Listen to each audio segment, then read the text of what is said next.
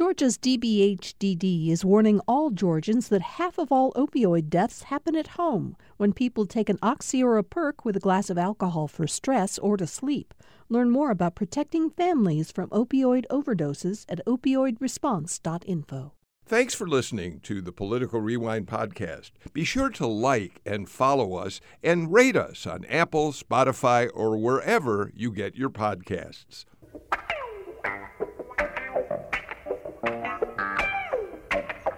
Welcome to another edition of Political Rewind. I'm Bill Nigut. You know, it's interesting, I think, as I was reading all of the news this morning, watching TV reporting from the cable networks, I suddenly thought there was a time over a year ago when we were considering whether Political Rewind should actually be on the air 5 days a week instead of fewer days, which it had been for most of its history.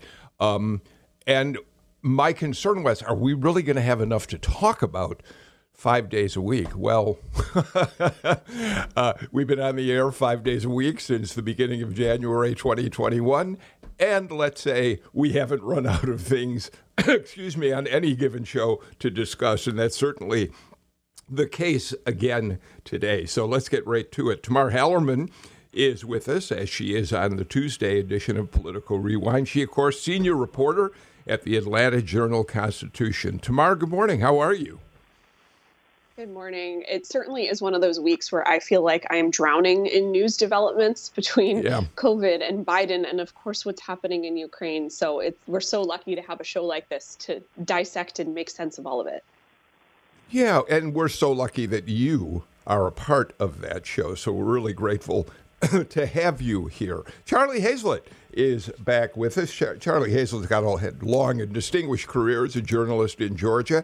Now he oversees a really terrific blog called Trouble in God's Country. Charlie, I think of it as a site where you do so much numbers crunching, come up with such interesting data that tells us a lot about what Georgia's rural communities look like around the state. And I'm really happy you're with us today, too, Charlie. Thanks for being here. Good to be back, and I appreciate the opportunity. I will add to that it's not just a focus on rural Georgia. It's an effort to explain the costs and the consequences of the divide that is happening in real time before us right now. So, but I'm glad to be here and appreciate it. Thank you for adding all of that to it. Edward Lindsay is with us, former state representative who represented the city of Atlanta, and he now oversees the Georgia Governmental Affairs practice at Denton's, which is the world's largest law firm. Edward, how are you this morning? I'm doing well. Thank you very much. Look forward to the show. And we're joined by Chuck Cook. Chuck Cook is one of the country's most highly respected immigration attorneys.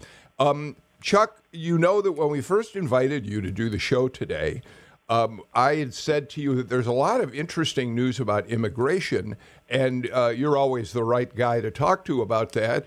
And maybe we'll get to some of that, but the news gods have intervened and suggested there are other things to discuss. And what I'm glad about is you can talk about just about anything we cover. Welcome to the show today. It's always great to be on air with you, Bill. Thanks for the invite. Sure. In fact, Tamar, let's start with looking at some of the response that we're seeing in Georgia to the Russian invasion, which continues, obviously. And in fact, we're learning this morning, if anything is getting more intense as Russia steps up aerial bombardments. There's an armored column moving toward the capital city of Kyiv. So things are very difficult there. But we now have several developments that we can talk about here. Number one, Tamar, the governor's office issued a statement saying that right after the invasion, Governor Kemp ordered that they look at any investments that the state might have in Russian entities of various sorts. So far, they've only found one. There's a group that consists of a number of energy businesses and others in Russia that the state retirement system is invested in, and the governor has now ordered that investment be stopped immediately. So that's one step that the state has taken, Tamar. Absolutely. And, the governor and Speaker Ralston mentioned they were going to look for other investments like that. And we're also seeing different corporations around the states mentioning that they're going to strip away any partnerships they might have had or refrain from shipping things. In the case of UPS and FedEx, Delta mentioned it's not going to cooperate with the Russian national airlines. So many businesses are stepping in to see what sort of cooperation they might have. Actually, let's listen. David Ralston supported the notion of the state looking for investments in Russia and made a statement about it just the other day. Let's listen to what he had to say. We've asked if the state of Georgia holds any investments in Russian equities or other assets, and if so, we will set about work to divest those assets with all due haste. I don't know about y'all, but I don't want one penny of a Georgian's money going to subsidize Vladimir Putin. And while we're at it, let's listen to a comment that Lieutenant Governor Jeff Duncan made about the invasion just the other day as well. Here he is.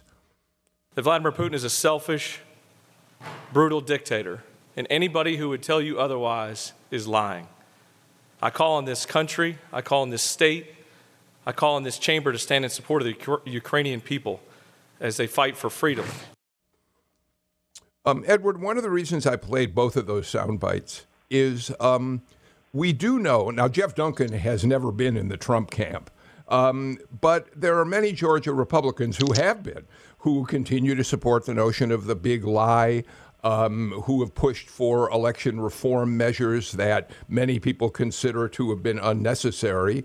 But on this, the issue of Putin and the invasion of Russia, there are very few Georgia Republicans at this point who have chosen to go along with Donald Trump, who has continued to celebrate the genius of Vladimir Putin. Edward? Well, I think there are very few Georgians and Americans, period, that are celebrating the accomplishments of Vladimir Putin, nor should they. And I particularly liked the comments yesterday from Senator Russ Goodman from Homerville, who was particularly pointed in his denunciation of anyone who would be supporting him at this time. I would also like to point out, if I may, in addition to the commercial questions and the business questions regarding severing ties in Russia and its impact in Georgia, we have an enormous personal impact here in Georgia. We have a large number of military bases, and we are already sending Georgians into potential harm's way. They're not in harm's way yet, but already Fort Stewart has sent several thousand of its best and brightest young men and women into Europe, in addition to others that are already stationed there. So I don't want to, while we talk about the business side of its impact here in Georgia, I don't want to lose sight of the folks from our home state who are answering the call to stand up to Putin and defend the countries in the NATO alliance. Charlie and then Chuck, I'd like you to just weigh in on the fact that we do, as divided as we are along toxic partisan lines, and although President Biden is certainly getting his share of criticism from Republicans, it feels as though the pro-Trump faction of the Republican Party is not having its way in the kind of attacks it would like to make on Biden and the way the administration is handling this. Charlie? Well, it does feel that way, and from my perspective, frankly, that's a good thing. I would hope that would continue to develop, but as we've seen over the past several years, there are a lot of cross currents in our political waters. And it could change again. It was remarkable over the weekend to see the development of a global grassroots uprising against Ukraine, and how that swept into this country and impacted Donald Trump's position at CPAC, the way they were responding to it. I just hope that public memories are long enough that people will remember who said what when, and who was in what camp when. That, I think, will be one of the tests. Chuck? Charlie, I fear people's memories are too short, unfortunately, for that to happen. I just find it really interesting. A couple of things. One, even Tucker Carlson is now attacking Putin on Fox News, which shows you that you must be listening to Jeff Duncan. Two, there's several reports yesterday of large train loads of U.S. tanks heading to the Charleston Harbor. And finally, I am filing asylum applications for Ukrainians and for Russians that are opposing the Putin regime right now. So it's a really interesting global problem that's going on, a global issue that really affects us down home here in Georgia, which are home to many expatriate Ukrainians and Russians. First of all, I want to apologize if my comments at the top of the show were a little nonsensical. I was having some technical difficulties and a weird echo that made it a little hard to think. But something that has struck me as I've been watching all of these developments over the last couple days, especially when it comes to Republicans and their reaction to what's happening in Ukraine, is, to me, this feels like this is one area of the Trump doctrine that isn't sticking. Trump was so unique in that he had such a disdain for international institutions. He wanted to dismantle groups like NATO. He, of course, wanted the U.S. to leave the organization.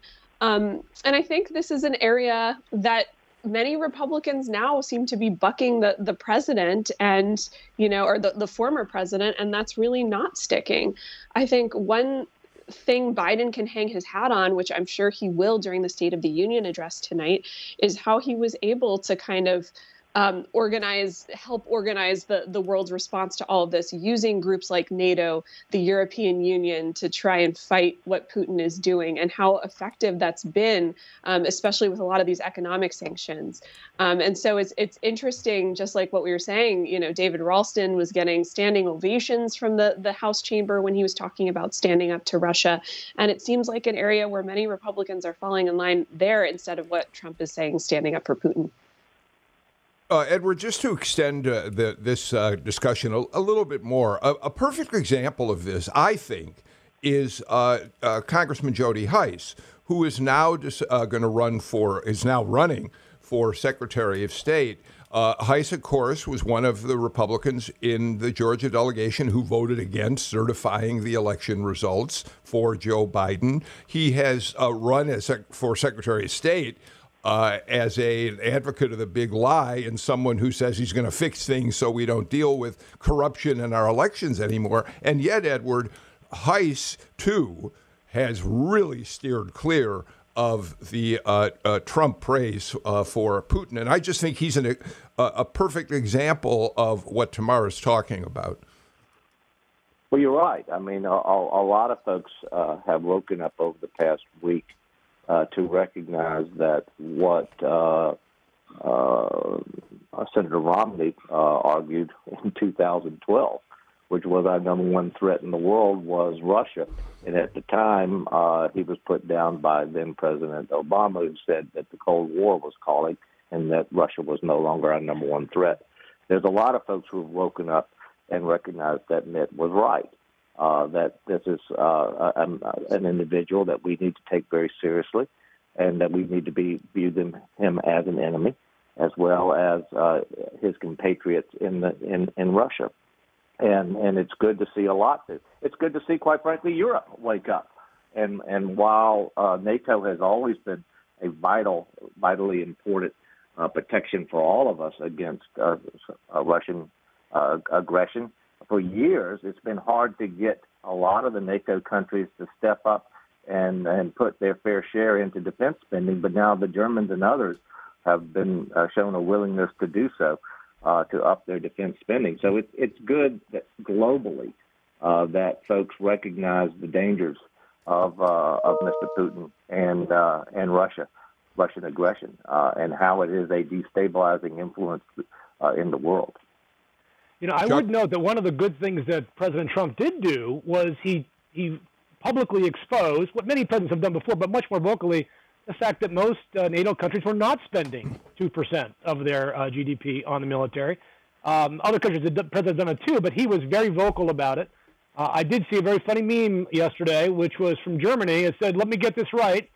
You want us to expand our military, go into Poland, and fight Russia." Got to get that right for the history books. I just thought that was very funny. But it's good to see Germany stepping up big time here, because they are, I think, the biggest economy in Europe, and certainly probably the biggest player at this point that can make a difference.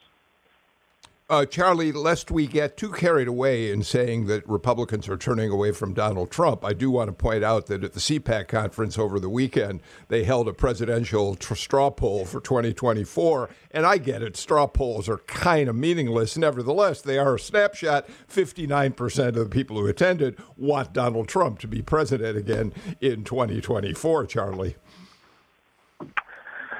Yeah, and I'm not the right guy to ask to explain the thinking at CPAC or in the Republican Party. I'll add one thought to this, and that is, we need to be thinking about how this thing ends. I am sadly old enough to remember the Cuban Missile Crisis, and what we don't know is whether there is somebody that Khrushchev had, or that Khrushchev himself penned that second letter that opened the door to the negotiations that kept us all from being blown to oblivion. That worries me. I don't see an end game or a way that Putin is given a way of saving face and backing away from the abyss. And I think it's premature for us to be feeling so good about the way things are going over there. We're not done yet by a long shot. Well, 2 points, and I'm going to a little quiz for all our listeners here. What do Jack Kemp, Bill Graham, Gary Bauer, George Allen, Ron Paul, and his son Rand Paul all have in common? They all want to poll a presidential CPAC poll.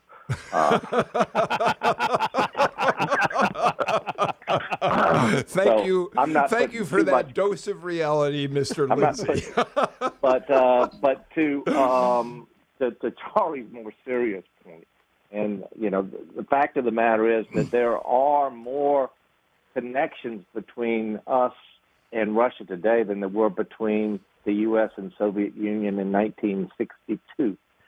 Particularly in the business area. And let's hope, although hope is not a strategy, that some of those folks who have ties to the West, who are in Russia, who are feeling the impact of a lot of the sanctions, will be the ones to help create these back channels that Charlie spoke of, which were so important to pull folks back from the abyss in 62, and we can do the same here today.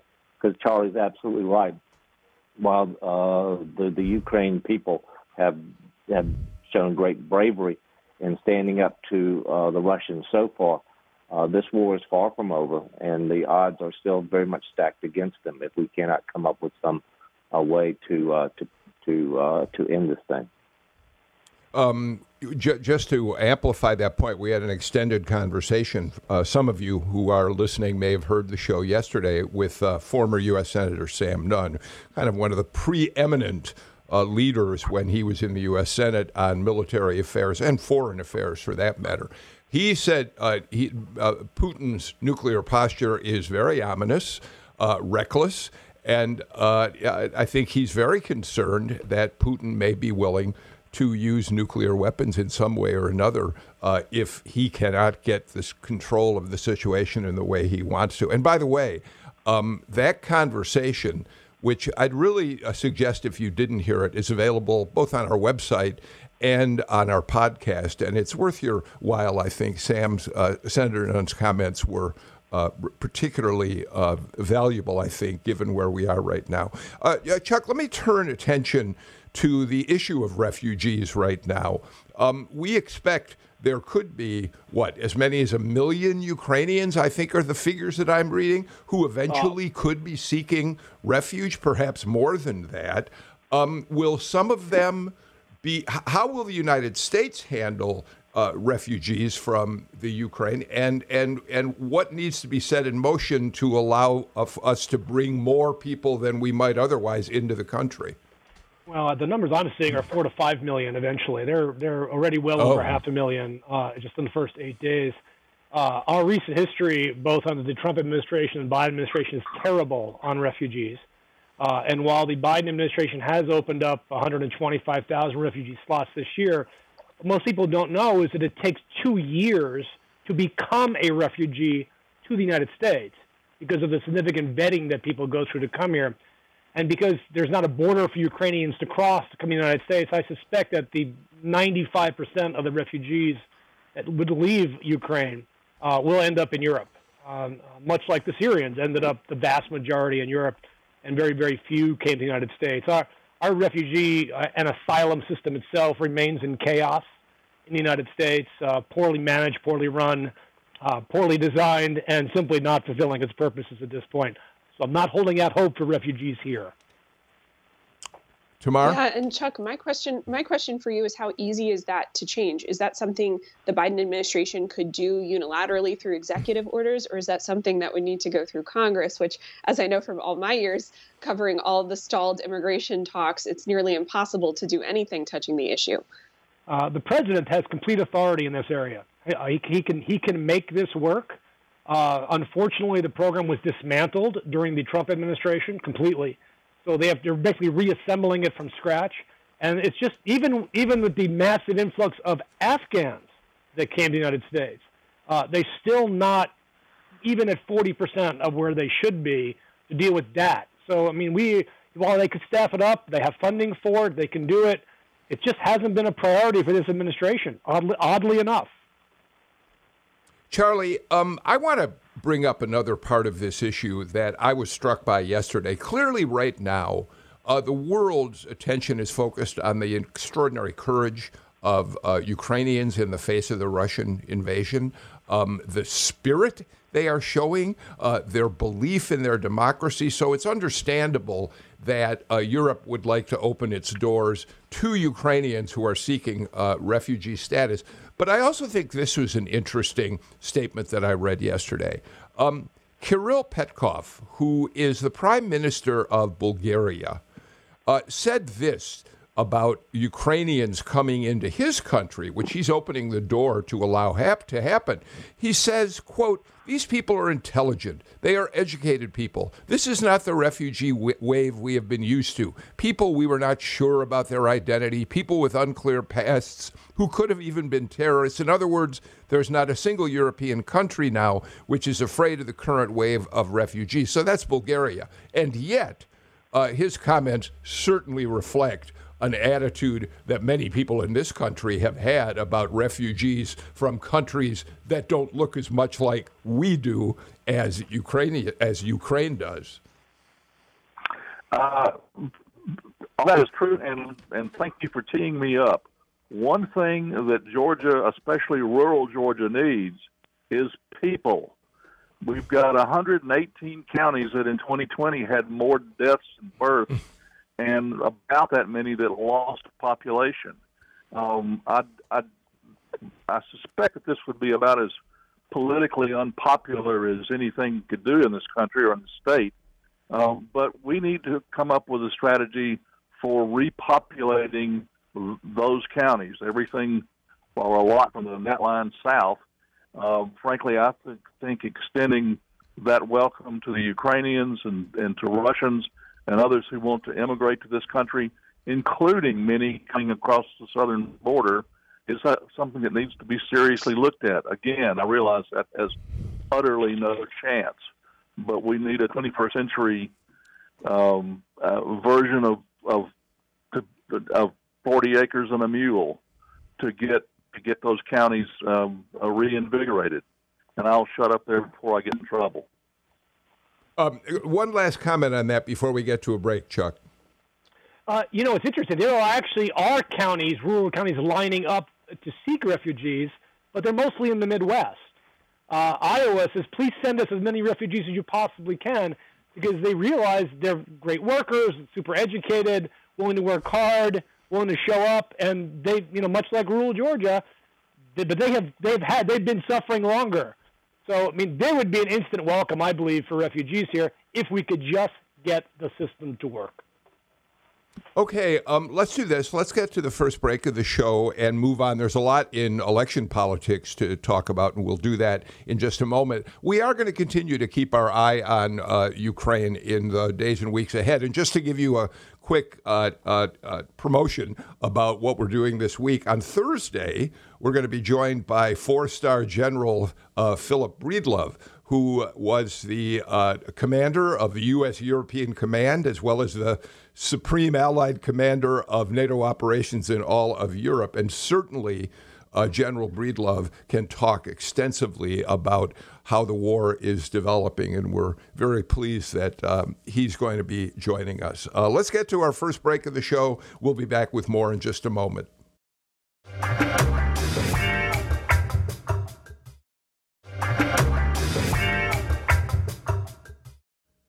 Tamar Hallerman, Charlie Hazlett, Edward Lindsay, Chuck Cook join me for today's show. Trouble in God's Country, Charlie, by the way, how can people, just give us the URL. I think I know it, but I'd rather have you do it. TroubleInGodsCountry.com, all spelled out. And I appreciate the plug. Yeah, it's really a wonderful a page to go to. All right, Tamar, let's move on. Let's talk about what David Perdue is doing today. David Perdue is going to be in Rutledge, where there is a group of residents who are opposed to Rivian bringing its auto assembly plant in, worried about whether it's going to have an impact on the water in the county, whether it's going to change traffic patterns, density, things. They're basically a rural community out there. But Perdue is joining them, and he has a different message. He wants to fight Rivian's coming in because George Soros, the demon of right-wing politics, has made a large financial investment. It may be as much as $1 billion in Rivian. And so now Perdue is calling it the Rivian-owned Rivian. I mean, the Soros-owned Rivian auto company.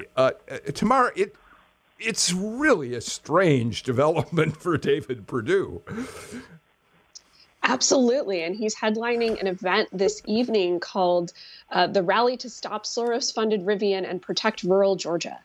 And it really is a striking change of pace from him. He, of course, is a former Fortune 500 CEO who really leaned on that expertise as he served in the Senate, as he ran on the campaign trail. It was something he really touted, his business savvy. And I remember always reading press releases from his staff touting whatever business development deal was coming to Georgia over the years. So obviously, this is such a striking change of pace for him.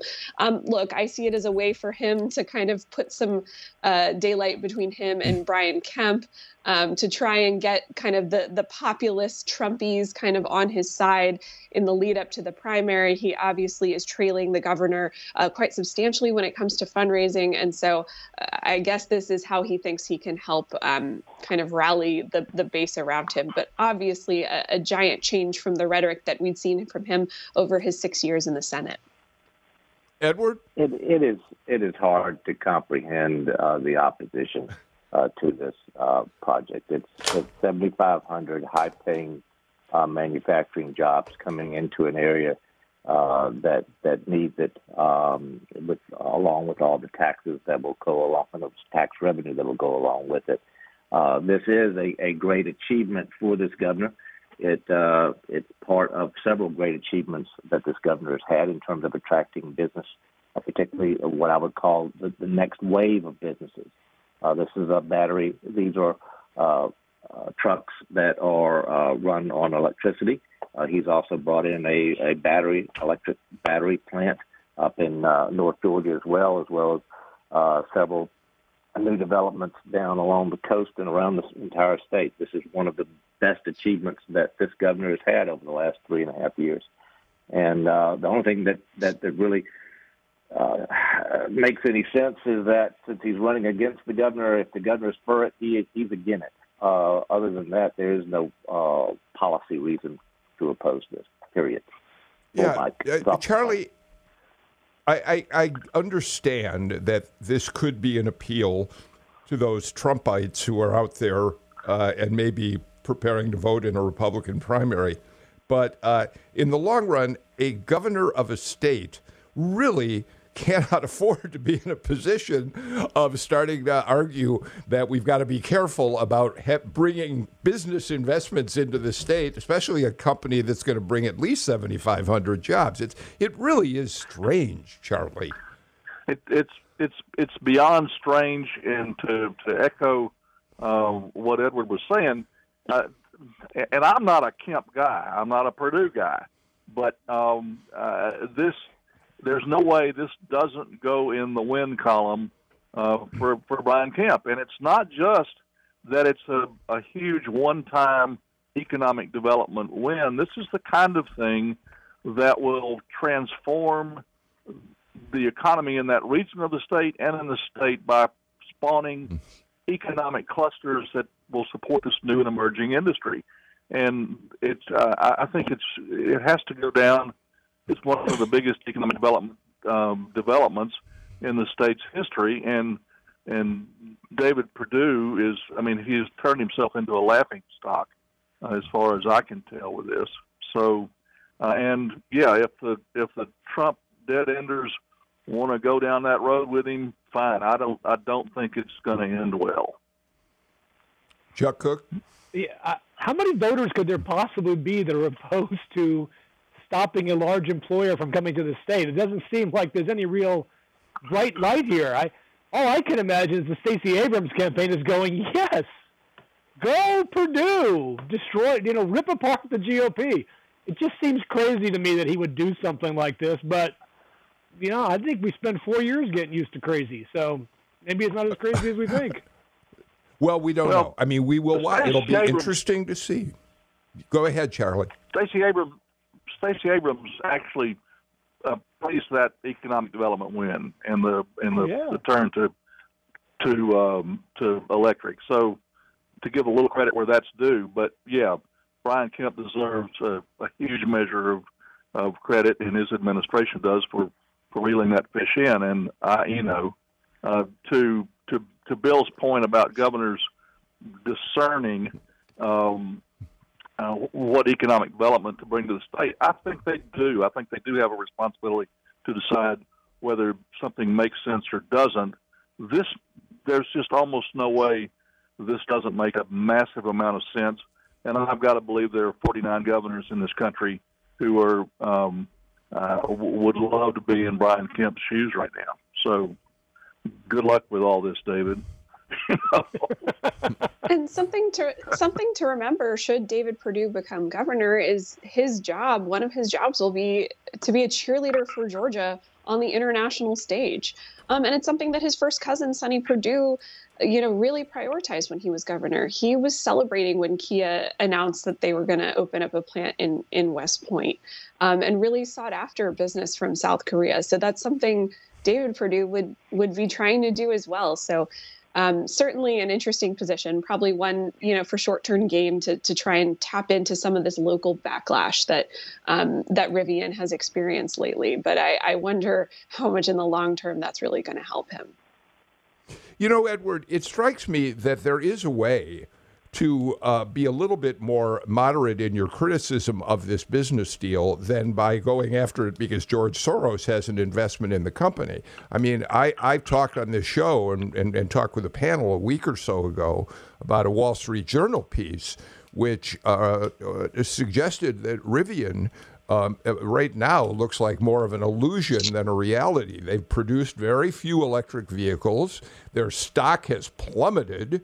It now looks like General Motors and other American manufacturers may be getting electric vehicles out into the marketplace at a more rapid pace than Rivian's been able to do.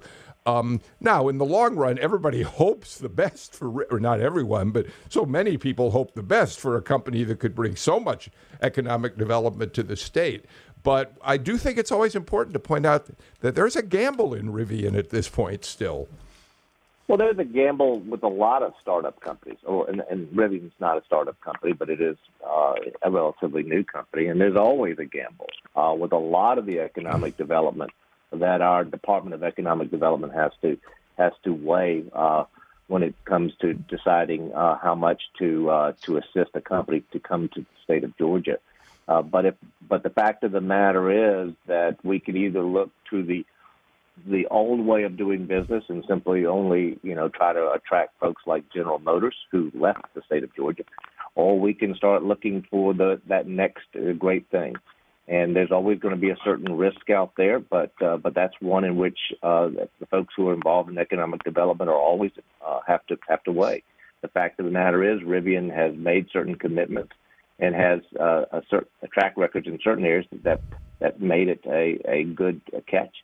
Georgia was not the only state that it was looking at, and Georgia was able to win it. And so I think we'll see what happens, and we certainly hope that it brings in what it should, but beyond hope, I think there was a lot of due diligence that went into it. So I applaud the governor for bringing it in, as well as a lot of the other industries he was able to bring into the state. Edward, let's take up one more issue before the break. And since the ball's in your court, I'd like to start with you on this, in part because you, in your role at Denton's, were involved in the Buckhead cityhood movement. You were down there arguing against cityhood, which at this point has certainly stalled out in the current session. But I want to get your response to Donald Trump, who over the weekend issued what was a really searing statement blasting Kemp, Jeff Duncan, David Ralston, and Butch Miller, Jeff Mullis, all of those state leaders who were involved, at least in the short term, in stopping the cityhood movement from going forward. He calls them rhinos, and they're rhinos, Republicans in name only, trying to revive the movement. Edward, your response to that? Well, this will be my second quiz of the day. What does Donald Trump and David Perdue have in common with Buckhead? They both lost in Buckhead in their last election.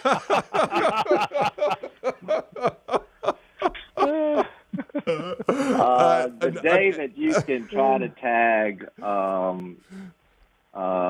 David Ralston and Governor Kemp and Jeff Duncan, three lifelong Republicans, as well as some of the other folks that were mentioned in the press release from the former president, including Butch Miller and some of the other folks. Jeff Mullis was also mentioned. Who were actually two individuals who support Buckhead. He tried to paint them all as rhinos. Is utterly ridiculous. These are folks who have been part of the buildup of our party for the last 30, 40, 50 years. And it's, quite frankly, somewhat of an insult to try to tag them with that. We have some serious issues here in Atlanta that we need to deal with. I think Speaker Ralston and Jeff Duncan and others have been quite right to say, let's give this new mayor a chance, but to also tell this new mayor, there are problems in your city, fix it, was the right approach. And my organization is one of those organizations that's going to work very hard to see to it that this new mayor and our city take the necessary steps to fix some of the serious issues that we have. Tamar, your colleagues who work on the Jolt every day pointed out that Don Jr. is heading into town next week to rally for a couple of the candidates for it on the ballot. I can't remember who specifically he's coming in for, but you also, there's speculation among your folks at the AJC that Trump himself will probably be here in the weeks ahead, certainly to rally for David Perdue, maybe some of the others on the ticket, Jody Heiss. So his attack on these people who did not push hard enough, he thinks, for the Buckhead cityhood movement, it's likely to continue. as the primary plays out, to the extent that the Trumps are involved with it.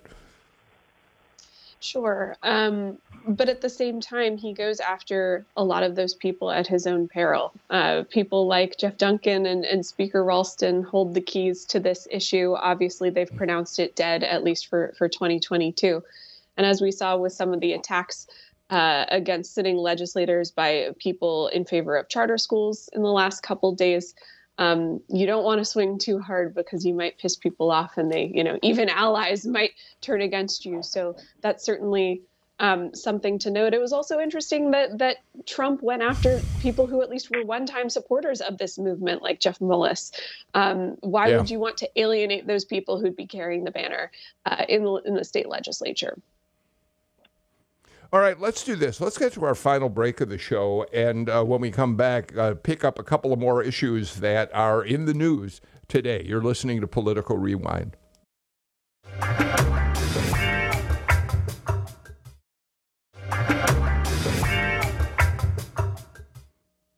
Chuck Cook, President Biden gives his State of the Union address, of course, tonight. There was a time, when presidents of the United States might use the State of the Union to talk about a comprehensive bipartisan immigration reform plan. Those days are long since gone.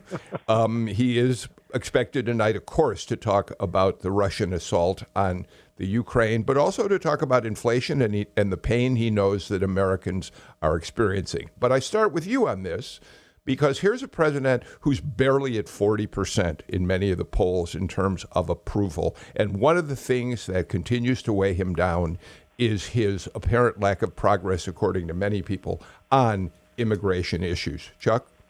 Well, he hasn't made, honestly, any progress on immigration. He's appointed a couple people that should know what they're doing, but he has actually bled really good people out of the White House over the last couple of months on immigration issues, because apparently they're being stymied by senior people like Susan Rice from pushing the Biden administration to do more administratively than they've done. One of the lessons we learned from the Trump White House is you can do a lot on immigration administratively, and the Biden administration just kind of gave up on it. It is, and as a result, his numbers among Latinos are tanking, and it bodes very poorly for the upcoming election. For some congressional seats where Latino votes are going to swing seats in many districts, especially in Texas. Well, Chuck, the one thing we do have to say, though, is the administration is going to be have a stake in the Supreme Court hearing when they look at the Remain in Mexico policy, which was put in place by the Trump administration, which the Biden administration tried to overturn. They were fought in the courts. So that's, at least they've tried to work on that issue, yes? The Remain in Mexico policy, while very politically toxic, is like the pimple on the butt of a flea of the problem of immigration in the United States. And it's public, and the reality is they were forced to reinstate it. They can't get lawyers to defend people because the lawyers that normally typically in these courts are refusing to do so because they reinstated the program. It's politically terrible for him. And he should not have had to reinstate it. He's going to win at the Supreme Court, by the way. But at the end of the day, there's so much other big picture stuff that could be done that's not being done that doesn't require Congress, and he's going to suffer for that. Charlie, given that one of your concerns is what's happening in rural Georgia, the lack of any kind of progress on immigration is very painful to people in rural parts of the state that need the help. Well, it absolutely is. And just to echo what we talked about earlier, rural Georgia needs an immigration policy. And it's a shame that we can't make more progress on this. To go to go back to the sort of the politics of it, I agree with Chuck. The damage being done, I don't see how you undo it between now and the general election. I feel like that ship has sailed, and it's very difficult to find any good news for the Democrats in the numbers that we're seeing in the polls, and in the policies that we're seeing coming out of Washington right now. Again, the waters are pretty murky, but it's tough to find a good explanation. And I think immigration is a big part of the reason why. It's been an unforced error, an unforced omission of a real opportunity. Tamar, I want to talk just about the State of the Union in a broader way with you for just a moment. You covered many of them during your tenure working in Washington. I was up there for many of them as well. And there was a time when the night of the State of the Union really was an extraordinary evening, watching every member of the House and the Senate coming together, watching the Supreme Court justices march through the rotunda on the way to the chamber. It was a night that certainly partisan politics was evident, with Republicans standing and applauding Republican ideas, Democrats doing the same on the other side of the aisle. But there was a pageantry to it. And an excitement about it that, from my point of view, is long since gone because of the toxicity in Washington right now. Give us your thoughts on that. Yeah, absolutely. You would sit and watch the chamber, and there was like an electricity in the room, like a giddiness that almost felt like the first day of school. Like everybody knew it was kind of a big night, and they would install extra lights in the chamber. So all the legislators would be sitting there being like, everyone's watching us. This is so much fun. Everyone would bring their guest that, they would make a political point in one way or another by their guest. There was a whole thing about who they'd sit next to, who would be their date for the evening. I remember there were a couple years during the Obama administration where it was kind of fashionable to sit next to a member from the opposite side of the aisle. So much of that has changed. Of course, there's the toxicity that you mentioned, just how hyper partisan we've gotten. Of course, there's January 6th and kind of just the fear that brought in terms of people's safety, and just kind of the differences in responses that we had to that, especially given kind of the partisanship. There's also been COVID. Remember last year during the president's address to Congress, that was not a full chamber that he was, that he was speaking to. And even this year, folks are not allowed to bring guests with them. Masks, I believe, will be optional this year, but legislators will still be sitting with spaces in between each of them. So it still feels like a very different experience. And before I turn it back to you, just a quick correction, Bill.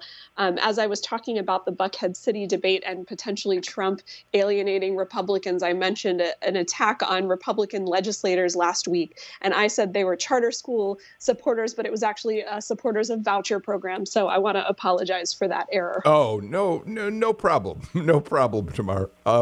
Edward, what can President Biden do? Charlie and Chuck both suggest that the president's going to have a very hard time making up ground, even though there are months and months till the general election. How could he start tonight turning the corner in some way to give Democrats some momentum? And of course, I ask that of you, a Republican. Well, I'm not so sure what he can do to pick up ground from what the Democrats are going to lose in November. But I do know what he could do in terms of uniting Americans when it comes to the threat in Europe. And that is to look into the camera and very squarely tell the American people that there are Ukrainians who are fighting and dying for freedom. We are sending our best and brightest to the front lines of NATO to protect our NATO allies. Folks, we're going to feel some pain here. These sanctions are going to have some pain for you and me. But in order to stand behind our American troops and stand with the Ukrainian people, we have to accept some sacrifice here in order to protect freedom throughout the world. That is the message that I would like to see my president, and I don't care if he's a Republican or a Democrat, utter tonight, because I think that's the message that ought to be uttered. I apologize for interrupting, but Charlie, Chuck, we've run out of time, but if you're going to do that, and there are reasons to think Biden may, you've got to have some sense that maybe Republicans aren't going to jump all over and attack you. If we are going to sacrifice, it's got to be a shared sacrifice that Republicans and Democrats stand behind. You got about 30 seconds, Charlie and Chuck, on that. Charlie? Well, the Republicans are going to attack him no matter what he says. So, that's a given. But I will echo what Edward said and applaud. I made a fair living as a speechwriter for a lot of years. He certainly shows an instinct for it there, and I would hope to hear the same thing from Biden, and think that effectively delivered, it could rise to a Churchillian sort of level.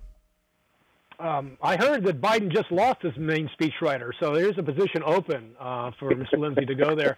The Biden administration needs to stop worrying about what Republicans think about him.